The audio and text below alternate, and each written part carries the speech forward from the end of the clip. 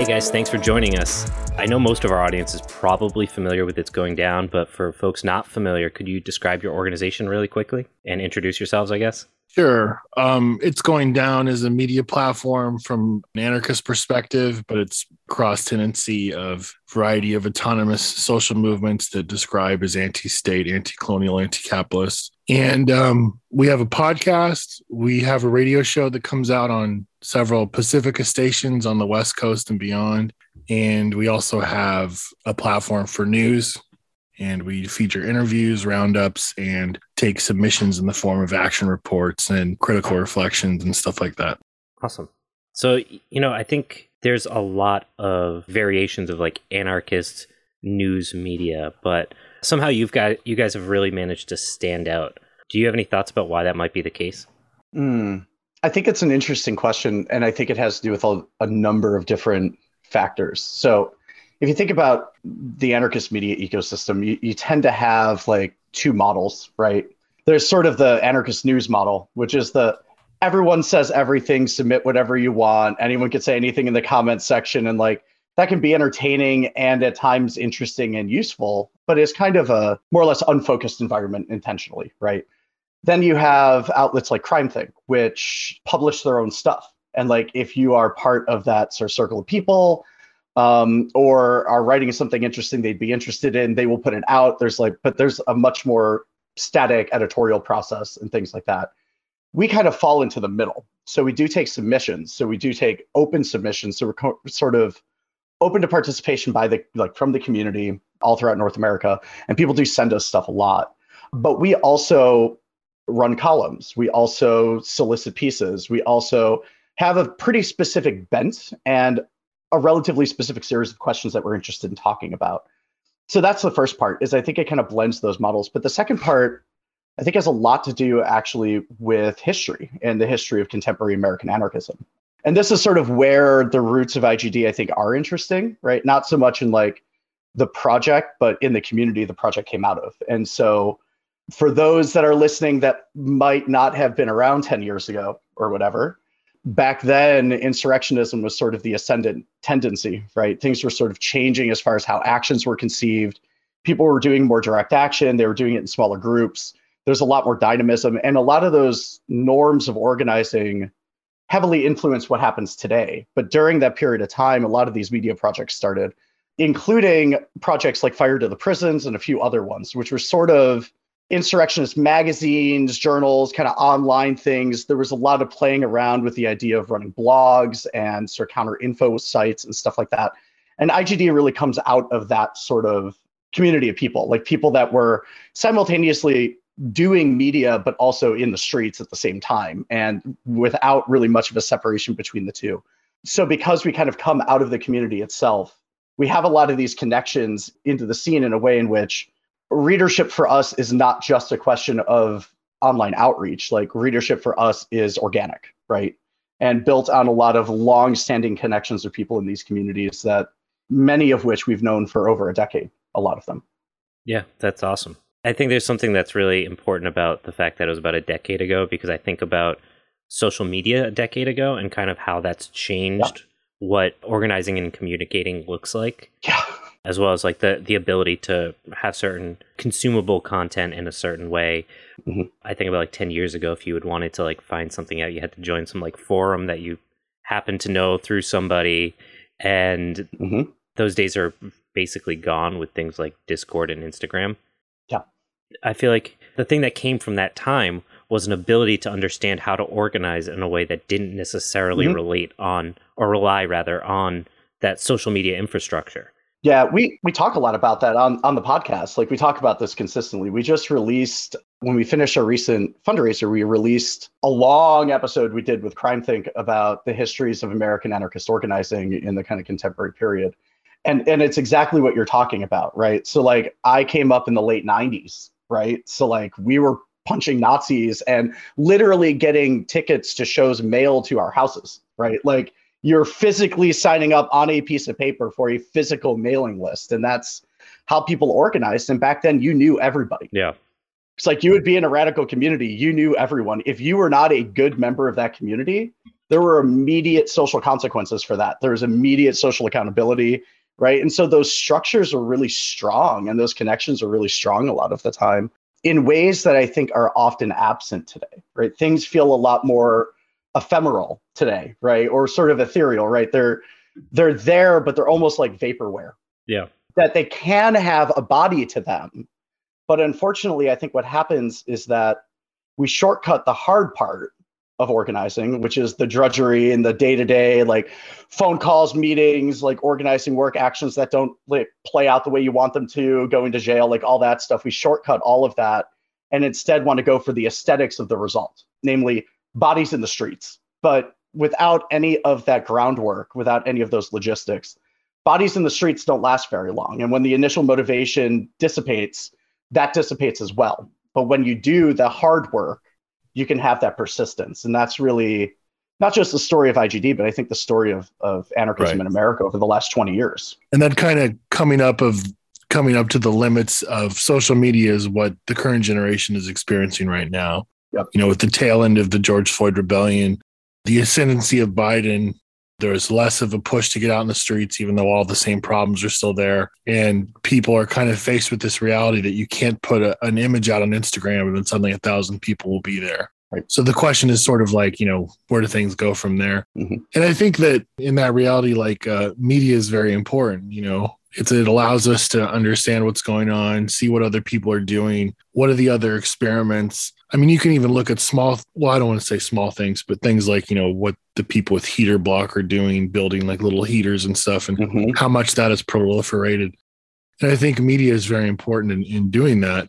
And I think, you know, one of the things that makes IGD different is that we try to talk to a lot of different tendencies, whether, you know, it's people in indigenous communities organizing, whether it's people that consider themselves municipalists that are really excited about forming workers' co-ops, which maybe I'm not as interested in, but they are people from a variety of different places that are trying different things, working on different aspects of struggle and community building. And I think that kind of gives us more of a holistic view of like what people are doing. It also shows us too that whether you call yourself a Tikunist or an anarchist or a municipalist or, you know, whatever the kind of label you want to, you know, anti-colonial, neo-fanonist, autonomous, you know, anarchist, whatever, you know, we're all sort of on the same boat in terms of politics and kind of ideas.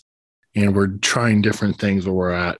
And I think it's good to have a scorecard and look at like where those experiments are going and what results they're getting. I like the one thing about I think it's the About Me section or About Us section on It's Going Down's website, is that it highlights that the project is explicitly anti-capitalist, and that means like a very broad umbrella. Mm-hmm.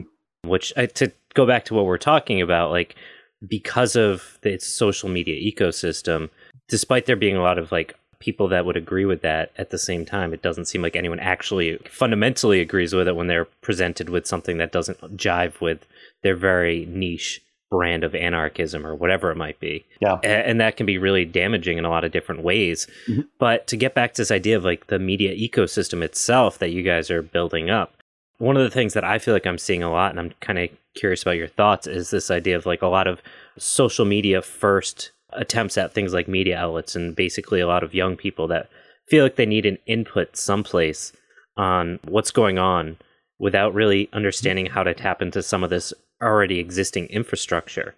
So what are your thoughts around like some of these newer orgs that are trying to step into these roles of like decentralized news and things like that through social media first? And like, what are some suggestions just from your experiences about like, should they be doing these things? And if they should, you know, what are some of the things that they should be more aware of going into the space? I think from an organizational perspective, like it always makes sense to have some sort of conduit to speak to everybody else. Like you need a way to get your ideas out.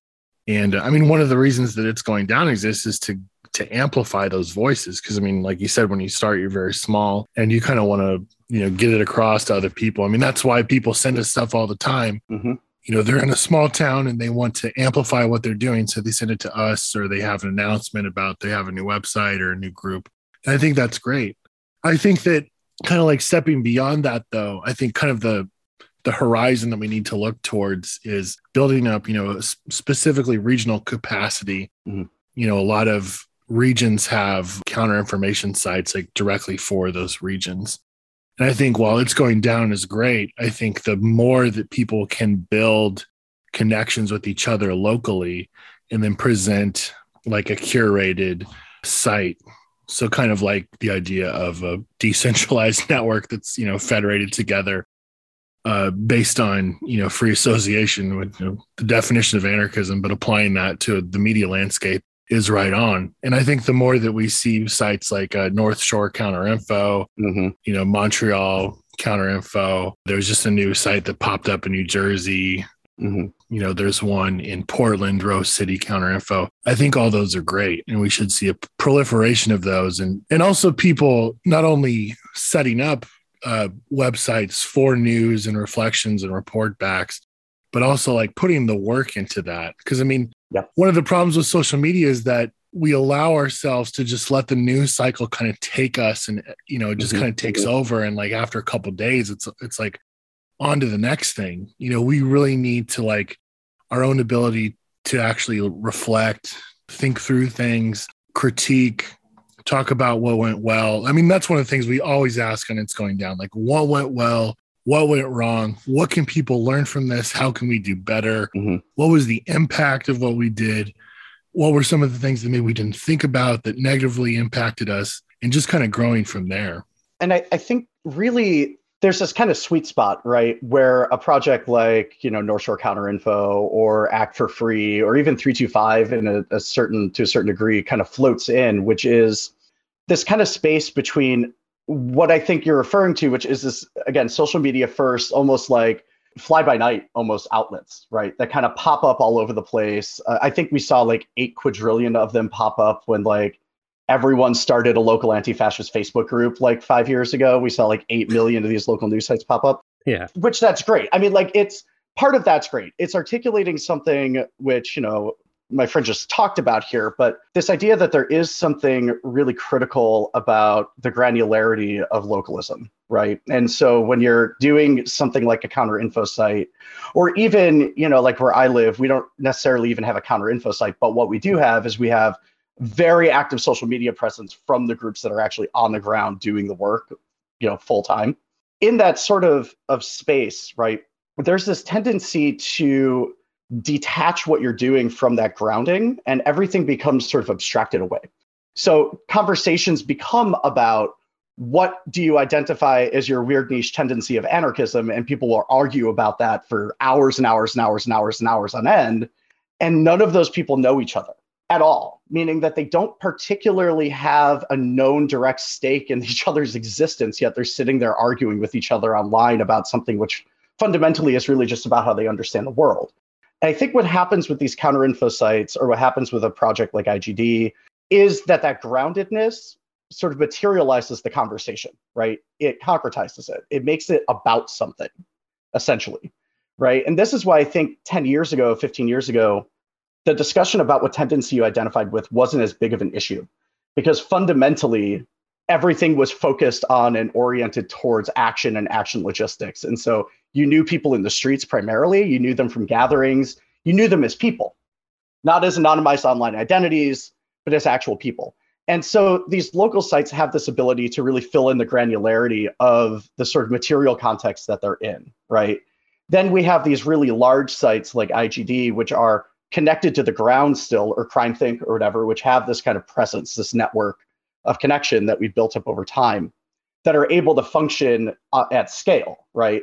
I think where people go wrong is not so much in the social media first kind of orientation. I think where they go wrong is by thinking that that's all that they need to do. That you can throw up a website, you can go get yourself like, a no blog site or whatever, throw up a site, put up an Instagram, and like run your news project or whatever. And you can do that. But there's going to be deficiencies in the way that works. And you're probably better off just contributing to something that's already there.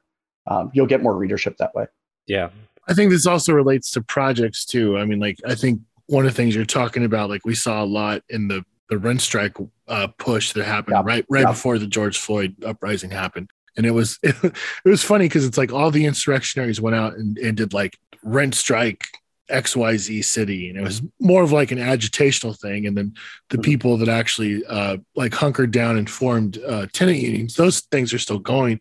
But by and large, of course, the rent strike accounts are, that was just basically for that push of, this rent strike that I wouldn't say didn't happen. It certainly did. And there was a lot of stuff that happened that was inspiring. But now, of course, things have moved on to the reality that we have like large scale autonomous tenant unions in various cities. They're connected through things like the Autonomous Tenant Unions Network, which I think honestly is a much more interesting reality. The fact that we have these like large scale organizations that in some cities have, thousands of members that are all connected to each other.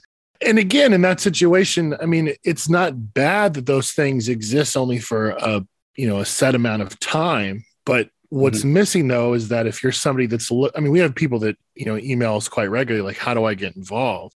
Where do I go? And I think this is kind of a larger question too, especially after something like the George Floyd uprising. And, there's a lot of people that want to get plugged in, is like, where can they go? And I think one of the good things about now is that there's a lot of things, whether it's, writing to prisoners or especially mutual aid projects that you can actually direct people towards to get involved and just get their hands dirty and meet folks is, that's mainly what people want to do. But again, to kind of go back to your question, like, I think setting up local counterinfo or autonomous media structures, especially regionally or in cities where people are at, that kind of serve a wide area that's not just one group, are really important, because projects kind of come and go and things ebb and flow. But if you're somebody that's looking to connect with larger movement, you're going to have to look at a project that's actually continuously updating, regardless of if this one thing is still being worked on. And if that thing just goes away, then people are just totally left to try to figure it out for themselves. Yeah, I think it all boils down to the fact that we're very disconnected from one another. Yeah. And COVID is just making that worse, obviously. But I think social media had already started that process. And we're talking about like this idea that there's a lot of people that are like hurrying up to like create a news org on social media and throwing up a website. And it's because I think they don't realize that things are accessible, like it's going down. Yeah. I mean, I'm not sure if that's at the fault of anyone in particular, or just like the guise of professionalism that exists for organizations that have existed for a long time. But there's definitely like a division that's like very clear, and you guys caught the tail end of that change, or it was that first wave, or whatever you want to call it, in the modern social media era.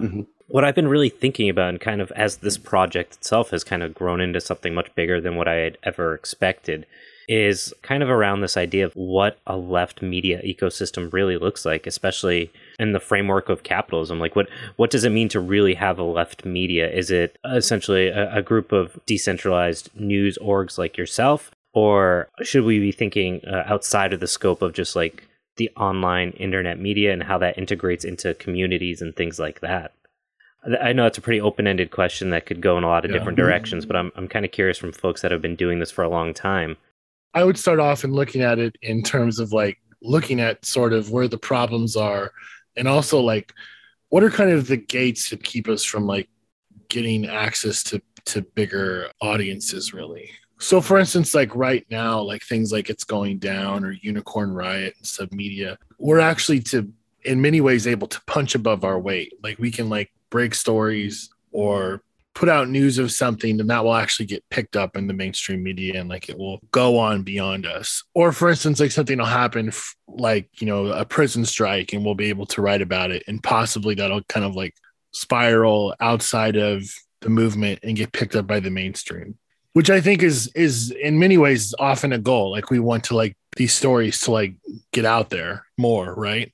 At the same time, like, so for instance, like in terms of like breaking into things like TV, or even like getting on like shows like Democracy Now!, which like reaches so many people, but yet it's really it remains sort of kind of like a bastion of sort of like left progressive politics that's like maybe the Democratic Party will listen one day, Yeah. Also, like in terms of like, I don't know, expanding into radio or something like that. So there's still kind of like these really big barriers And that's why it's exciting to see projects like Means TV begin, because that's something that, okay, maybe this could be something that could like end up on Roku or something.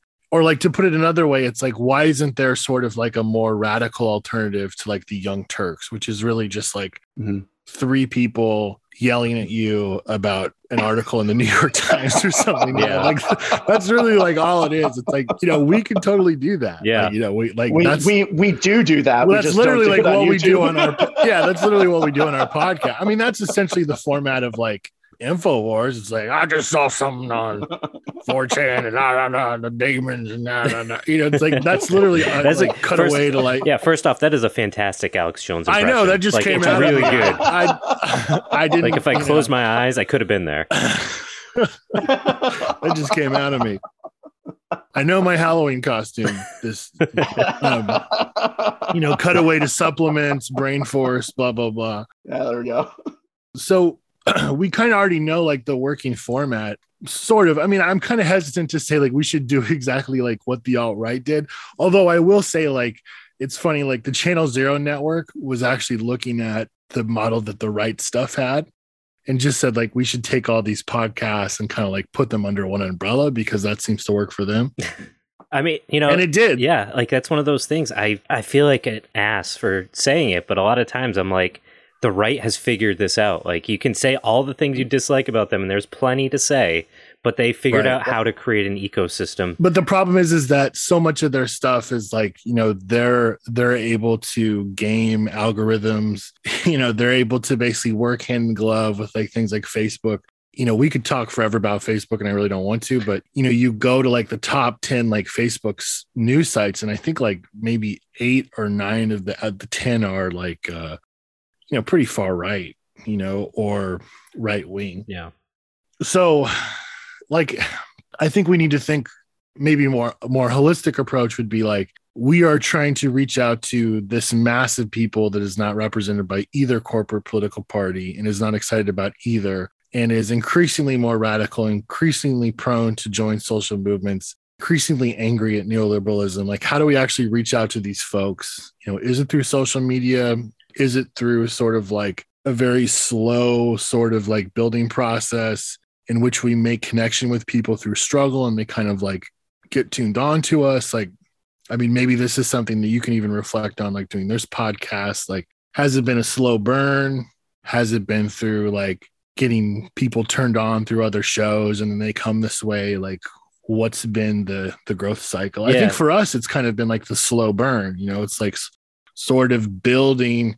And as more people kind of like hear about us and we cover more and more struggles and have more and more discussions with people, it kind of, the circle kind of expands. Hey there, it's Andy from the Poor Proles Almanac, and we're not the Poor Proles Almanac. You're right. We are Tomorrow Today. And I'm Nash Flynn from Death and Friends. Tomorrow Today is our chance to talk to folks about cutting-edge research that helps us understand what tomorrow looks like, but today. We've got exciting guests. And we'll speculate wildly about what the future looks like. Will the ocean currents slow down in your lifetime, leaving temperate climates decimated? Will we go to Mars? Will we drown in climate-induced ocean floods filled with microplastics? Will new research rewrite the history our children read? Will the sun... Is this going to be another doomer question? No. Tomorrow Today, wherever you get your podcasts, and also on Instagram. And I think this all comes back to this really important question about like the work you guys are doing and myself is kind of, who is the content really for? Is it for people that are already on our side, so to speak, or is it to engage with people, to be more curious or to educate them on some alternative perspectives to what they've perceived of capitalism and anarchism or communism, whatever it might be? I'm not sure if that necessarily should be like two separate media systems in the same way like capitalism has two different media systems. They have, the conservative and liberalism, which fundamentally believe the same things, but they can both kind of engage with the content in a different way. And if that's something we should be thinking about. I mean, I think it's both. Like here, let me just say this real quick. I mean, I think it's like, we have our politics, but at the same time, it's like, we have people hitting us up to come on the show that like they're trying to evict me from my trailer park and I need to come on and talk about it. Or, like we just had somebody from the Miniwaka Indian colony reach out to us to come on for like the third time to talk about the BIA trying to evict elders from this one area that's resisting evictions. And it's like none of those things are taught, they don't want to come on and talk about anarchist theory, but they understand that the community that's involved is a very broad thing. And like, the people that represent those two struggles are vastly different in terms of just like, their makeup of race or just even geographically where they are in the so-called United States. But yet the community that listens to this show is something that they want to tap into, which I think is very powerful. Mm-hmm, mm-hmm, and so I think that, part of that is because we reach out and we're constantly trying to, have people on the show, whether it's like miners in Kentucky that are blocking, Black Jewel trains of coal that they're on wildcat strike from, or it's people in big cities that are, fighting the police. Like, we're constantly trying to have these voices to talk about the front lines of resistance. And I think the more that we do that and people realize that there's this larger fighting community that expands kind of beyond all of these, limits of race and geography, I think, again, the circle expands, hopefully. And I think to approach this question of building these media ecosystems, we have to start off with a basic recognition about how what we're doing is really different than the right wing in a really basic way. So like we can take some information from what they did, but we also have to remember right-wing media is primarily a profit-based entity. It's an attempt of people to construct employment for themselves and to make money in the process, right? And so a lot of money flows in and through right-wing media. Steve Bannon's podcast, for example, didn't start off like us. Steve Bannon's podcast had hundreds of thousands, if not millions of dollars of funding, publishing deals, all this stuff before it ever even released a single episode, right? So like we're operating differently. And I don't think that that's a bad thing necessarily. So I think that there's this tendency to lament the lack of access to resources that often we have in radical and anarchist communities. And we do need more resources, and people really do need to be thinking about that. But at the same time, the fact that our communities are not grounded in monetary resources or the circulation of monetary resources gives us this ability to take positions which are really uncompromising. We don't have to necessarily make anybody happy. We can sort of get out there and do the thing that we want to do and say the thing that we want to say and make people really angry about it, right? Like Tucker Carlson or Chris Cantwell, like really, really, really hates us. And that's great. And every time Chris Cantwell was yelling at the Charlottesville trial about how we are the leaders of Antifa, I was sitting there laughing in my living room, just like thinking about like how hilarious this was, like how angry this guy was. But we can take positions that get someone like that angry, which is exactly what we should be doing. We should be making people like that. We should be making their life difficult, right? What that means, though, is that when we're doing radical media, we have to think about it slightly differently, right? It's not just about diffusion. It's not just about getting a story out to the most people or getting the most listeners or getting the most readers or something like that. Because what we're doing is first a political project and secondly journalistic, just like AK Press is primarily an anarchist project that then publishes books. We can think about our projects like this. And as a result, we have to think about what we're doing and how we're doing it and the scale that we're doing it at through the lens of strategy, right? What are we getting out of this?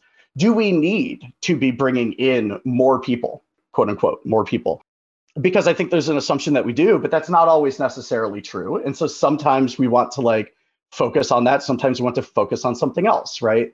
Sometimes we want to focus on local news. Sometimes we want to focus at scale, but we get to have this ability to have a multiplicity of projects with a multiplicity of purposes at a multiplicity of different scales based on people reading the situation differently.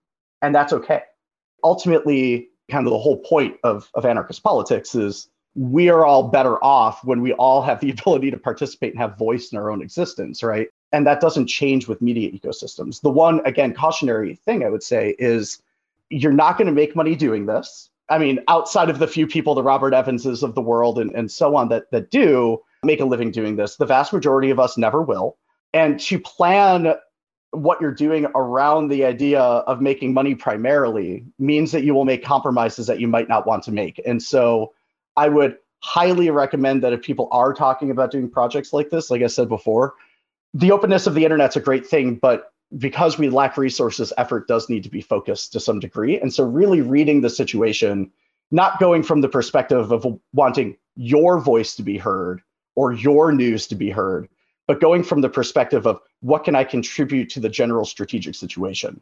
And does running a separate media project or any media project do that, right? Because the answer might be yes, and the answer might be no. But these kinds of projects are a lot of work. And so it takes a lot of time and effort to do something like this. And so people should really do this, but really think heavily about the strategic reasons as to why. Don't just think about it as a purely discursive kind of project of advancing and diffusing ideas. Yeah, there's a lot to it. And I think like you can hop on any social media and see the dead corpses of like hundreds of short-fallen various media projects on the left. Yep. You know, that's unfortunate because those were people that were interested and valued important stuff, bringing up important issues, and, you know, maybe feeling frustrated that their perspective, like you're saying, wasn't being heard because, as I'm sure you know, starting projects is slow. I'm very familiar with the slow growth that comes at the beginning. Like, you put in hundreds of hours for like 7 listens for the first long time. And there's no one to say, hey, it's going to get better. You're just like, is this it? Did I waste literally a month of my life to do 7 people listening to my podcast or whatever the project might be? But, you know, this brings up this really interesting dichotomy of trying to create a sustainable platform of news and media as a whole, while also trying to not bow to the power of capital. Yeah. It's a really challenging thing to navigate, especially as projects get bigger and eat up more of your time. And I think that's something you guys have been doing for a long time, and you guys can probably speak a lot better to how much of a challenge that is than I can. But go ahead. Actually, sounds like you have something to say. Yeah, I was just laughing because it's a challenge. I think the things that keep projects like this humming, I think, really well are working with friends. So working with people that you know, like not just someone that you find interesting or think is cool or something like that. But I mean, most of us have known each other for quite a while, or at least those lines of connection exist, right? Like I might have known 1 or 2 people, but then they know 1 or 2 people. And like, that's how the network exists. And you have to think about projects like this as a network rather than as a closed circle, right? There's a lot of people that just do a column or just participate a little bit here and there. There's some people that do things full time. You have to really think about it in this really fluid way and ground what you're doing based on the capacity that you can guarantee is going to be there, right? So what is the consistent level of participation? If you get more than that, great. But the second thing is infrastructure, right? Develop the capacity to run your own infrastructure. Get some friends who are techies to set up your websites for you, run your own servers. Like, it's not just about avoiding stuff getting taken down, but projects that do this can scale a lot more easily, right? So you can go on eBay and buy a computer server for $200 or $300, and you can scale a site up to millions of viewers on that one box. And so if you know how to manage something like that, all of a sudden you're not paying tons and tons of money for hosting and all these other kinds of things as your project scale. You're building that in from the beginning, right? And so really think heavily about, again, what is the strategic goal? And then from the start, planning to be able to get there. Not just going, starting off and then going, oh, this is interesting, and trying to move in a different direction, but really start to feel out from the beginning what you're doing and why you're doing it, and start to plan from the get-go to be able to have those elements in place, because that's what's going to allow you to do this for 10 years. Yeah, and I think you've hit on a really important note of why you're really doing what you're doing.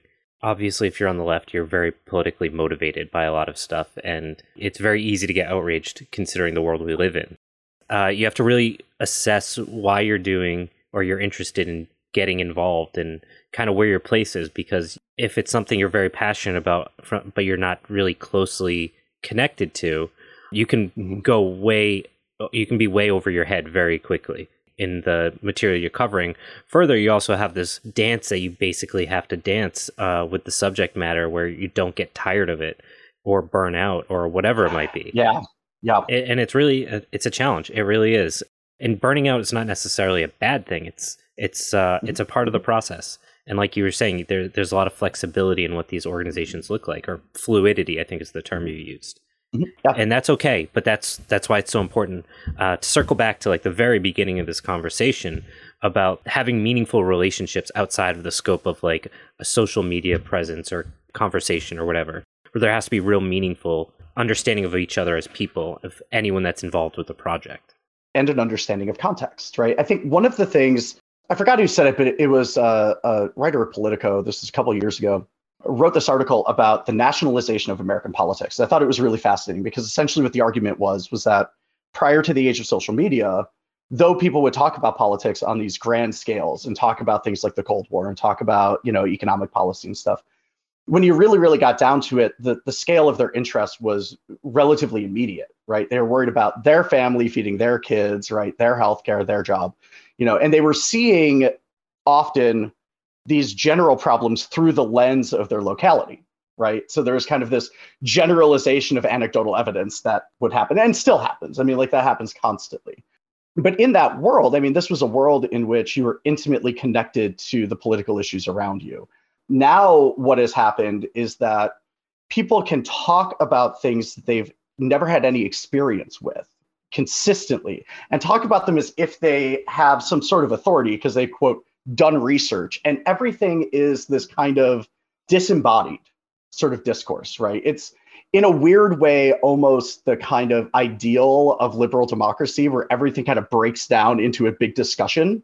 And really there's this kind of back and forth discursive world that exists. But the problem with that world is it's detached from materiality. It's grounded entirely in just the way that we make sense of things and not grounded in the things themselves. And so really, there's this sort of tendency in that world for the discussions that we have to sort of leave the place that they're happening in, to stop being about like what's going on your streets, what's going on where you live, how are the police acting in your neighborhood, right? Things like that. Or even take something like the anti-war movement.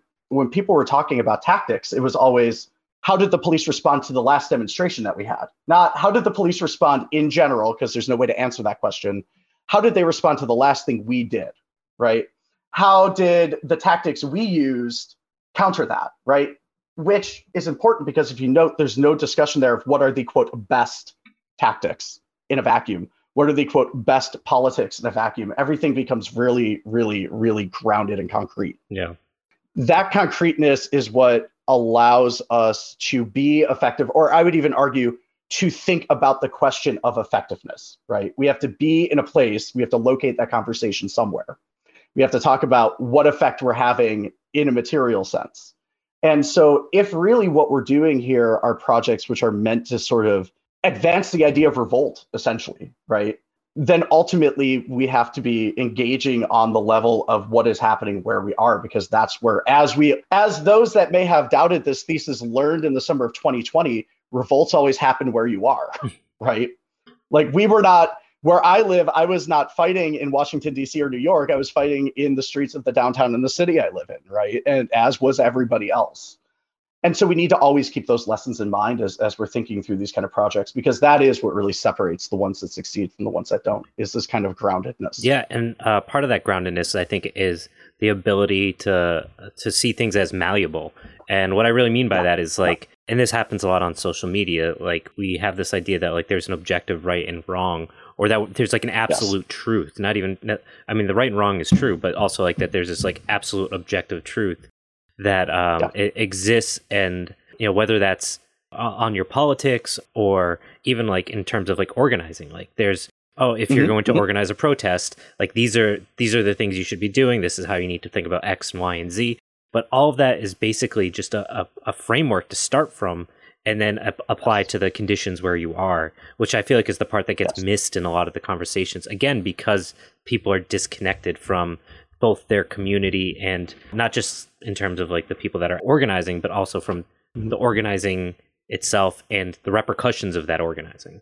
Yeah, well, and it's so I was having a conversation with a friend a few weeks ago about this, and the way I put it was something like, I've been around for a long time and I've watched a lot of tankies become anarchists, but I've watched no anarchists become tankies. And there's a really basic reason why, right? Like Sure, there are traditional schools of anarchism which are grounded in notions of universal truth. I mean, you've got Kropotkin, like Kropotkinism is grounded in this kind of biological evolutionist sort of notion of truth, right?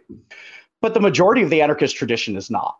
And it's grounded in this recognition of the inherency of multiplicity. Or more importantly, like Emma Goldman gave a entire lecture series on Nietzsche at some point. And the way that she was putting it was she was saying, and this is interesting because it becomes an existentialist argument later, but she essentially says, look, this world that we all want to be so certain about, if there was a world that we could be certain about, revolt would be impossible because everything would have to be determined by the truth that would exist, right? And that not only would we have to somehow transcend time and space to understand the totality of all possible things, and then somehow figure out what is true in that totality of all possible things without exception, but to even posit that that exists posits that the universe is deterministic, right? It posits a world without revolt.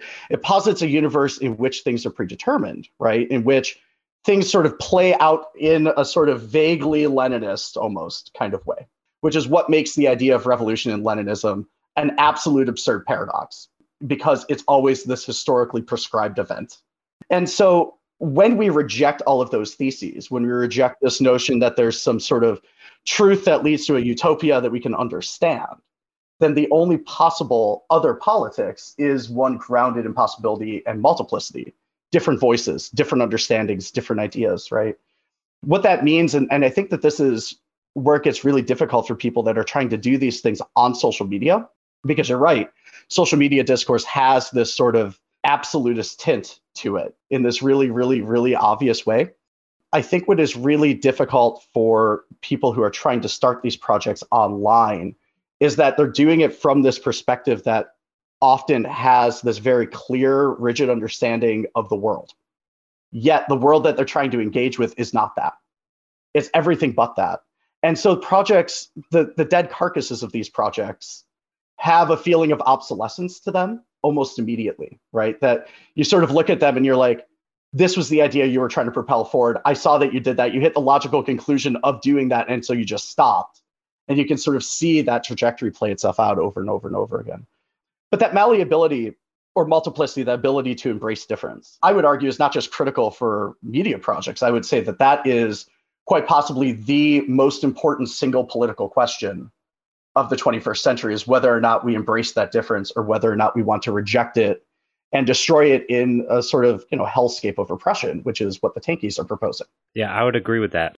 That underscores a lot of the conversations I have, because I feel like it is so crucial to moving anything meaningfully forward, as opposed to what I feel like has happened is the things we've been talking about, George Floyd, so on, where we've had these movements that just kind of not necessarily die off, but kind of ebb and flow into these weird patterns of not accomplishing enough, but being focused in many ways more on the social media vision of what that looks like. And like it's like curated form where everything follows, some abstract, theoretical idea of like how these organizations should happen.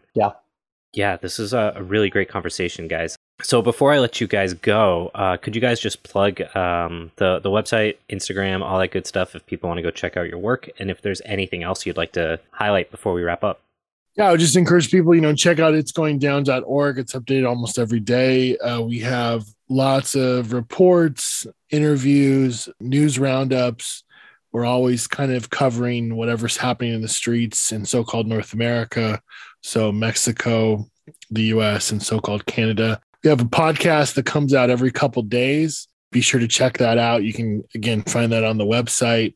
Part of the Channel Zero Anarchist Podcast Network. So if you like our show, check out lots of other ones. We're also on the radio. So if you're on the West Coast in California, and you can listen to our show basically from the Bay Area and above all the way down to Fresno on Fridays at 12, depending on whatever Pacifica station is closer to you. We also are played in Seattle on Saturdays, I believe, and a couple other places. So if you want to listen to us on the radio, you can do that. And yeah, just encourage people to check out It's Going Down. Check out some of the sites that we repost from. There's lots of content out there. And if there's something going on near you, write about it and send it to us. We'd love to get it out there. Yeah. And just really quick, always remember, nobody makes revolts for us. We have to do this on our own. I mean, it's like the radical militancy of DIY made political. And so even if something's not going on around where you happen to be, well, all the things that are happening in the places where things are happening happen because someone made them happen. So the best thing I could tell you to do is just start. And there's no one that's going to be able to be there to tell you how to do that. You just got to kind of figure it out as you go and have the people around you be there for support. But there's nothing that says we can't start now. Yeah. And the other thing I would say signing off is that, as the springtime gets here and people are starting to organize events outside, even though the pandemic is still around us, I think really that's kind of the way to go. We've got to kind of figure out how to get back out there and be outside again and still keep ourselves safe and our families and our communities safe with the pandemic still on. But we can't give up the streets and we can't give up organizing still. So I think, one of the kind of subtext to like what we were talking about throughout here is just the negative impact of social media and kind of sequestering ourselves away online. And we've got to break down those walls and we've got to be able to meet ourselves face to face, make connections. As we say all the time, we think this is really the time for people to not only in their own cities and towns, depending on how big they are, but also like regionally. Now is the time to make those connections. Who around you lives within like a 4-hour driving distance? If something goes down in your town tonight, who can be there within a couple hours to back you up? Whether that's, the Proud Boys rolling through to the local city council and starting to beat people up, or something pops off in the streets, or, who knows, maybe there's a flood and you need help, getting out of the area because climate change has, brought another catastrophe on you this week. So we need to really start making those connections. It's not just the nice thing to do.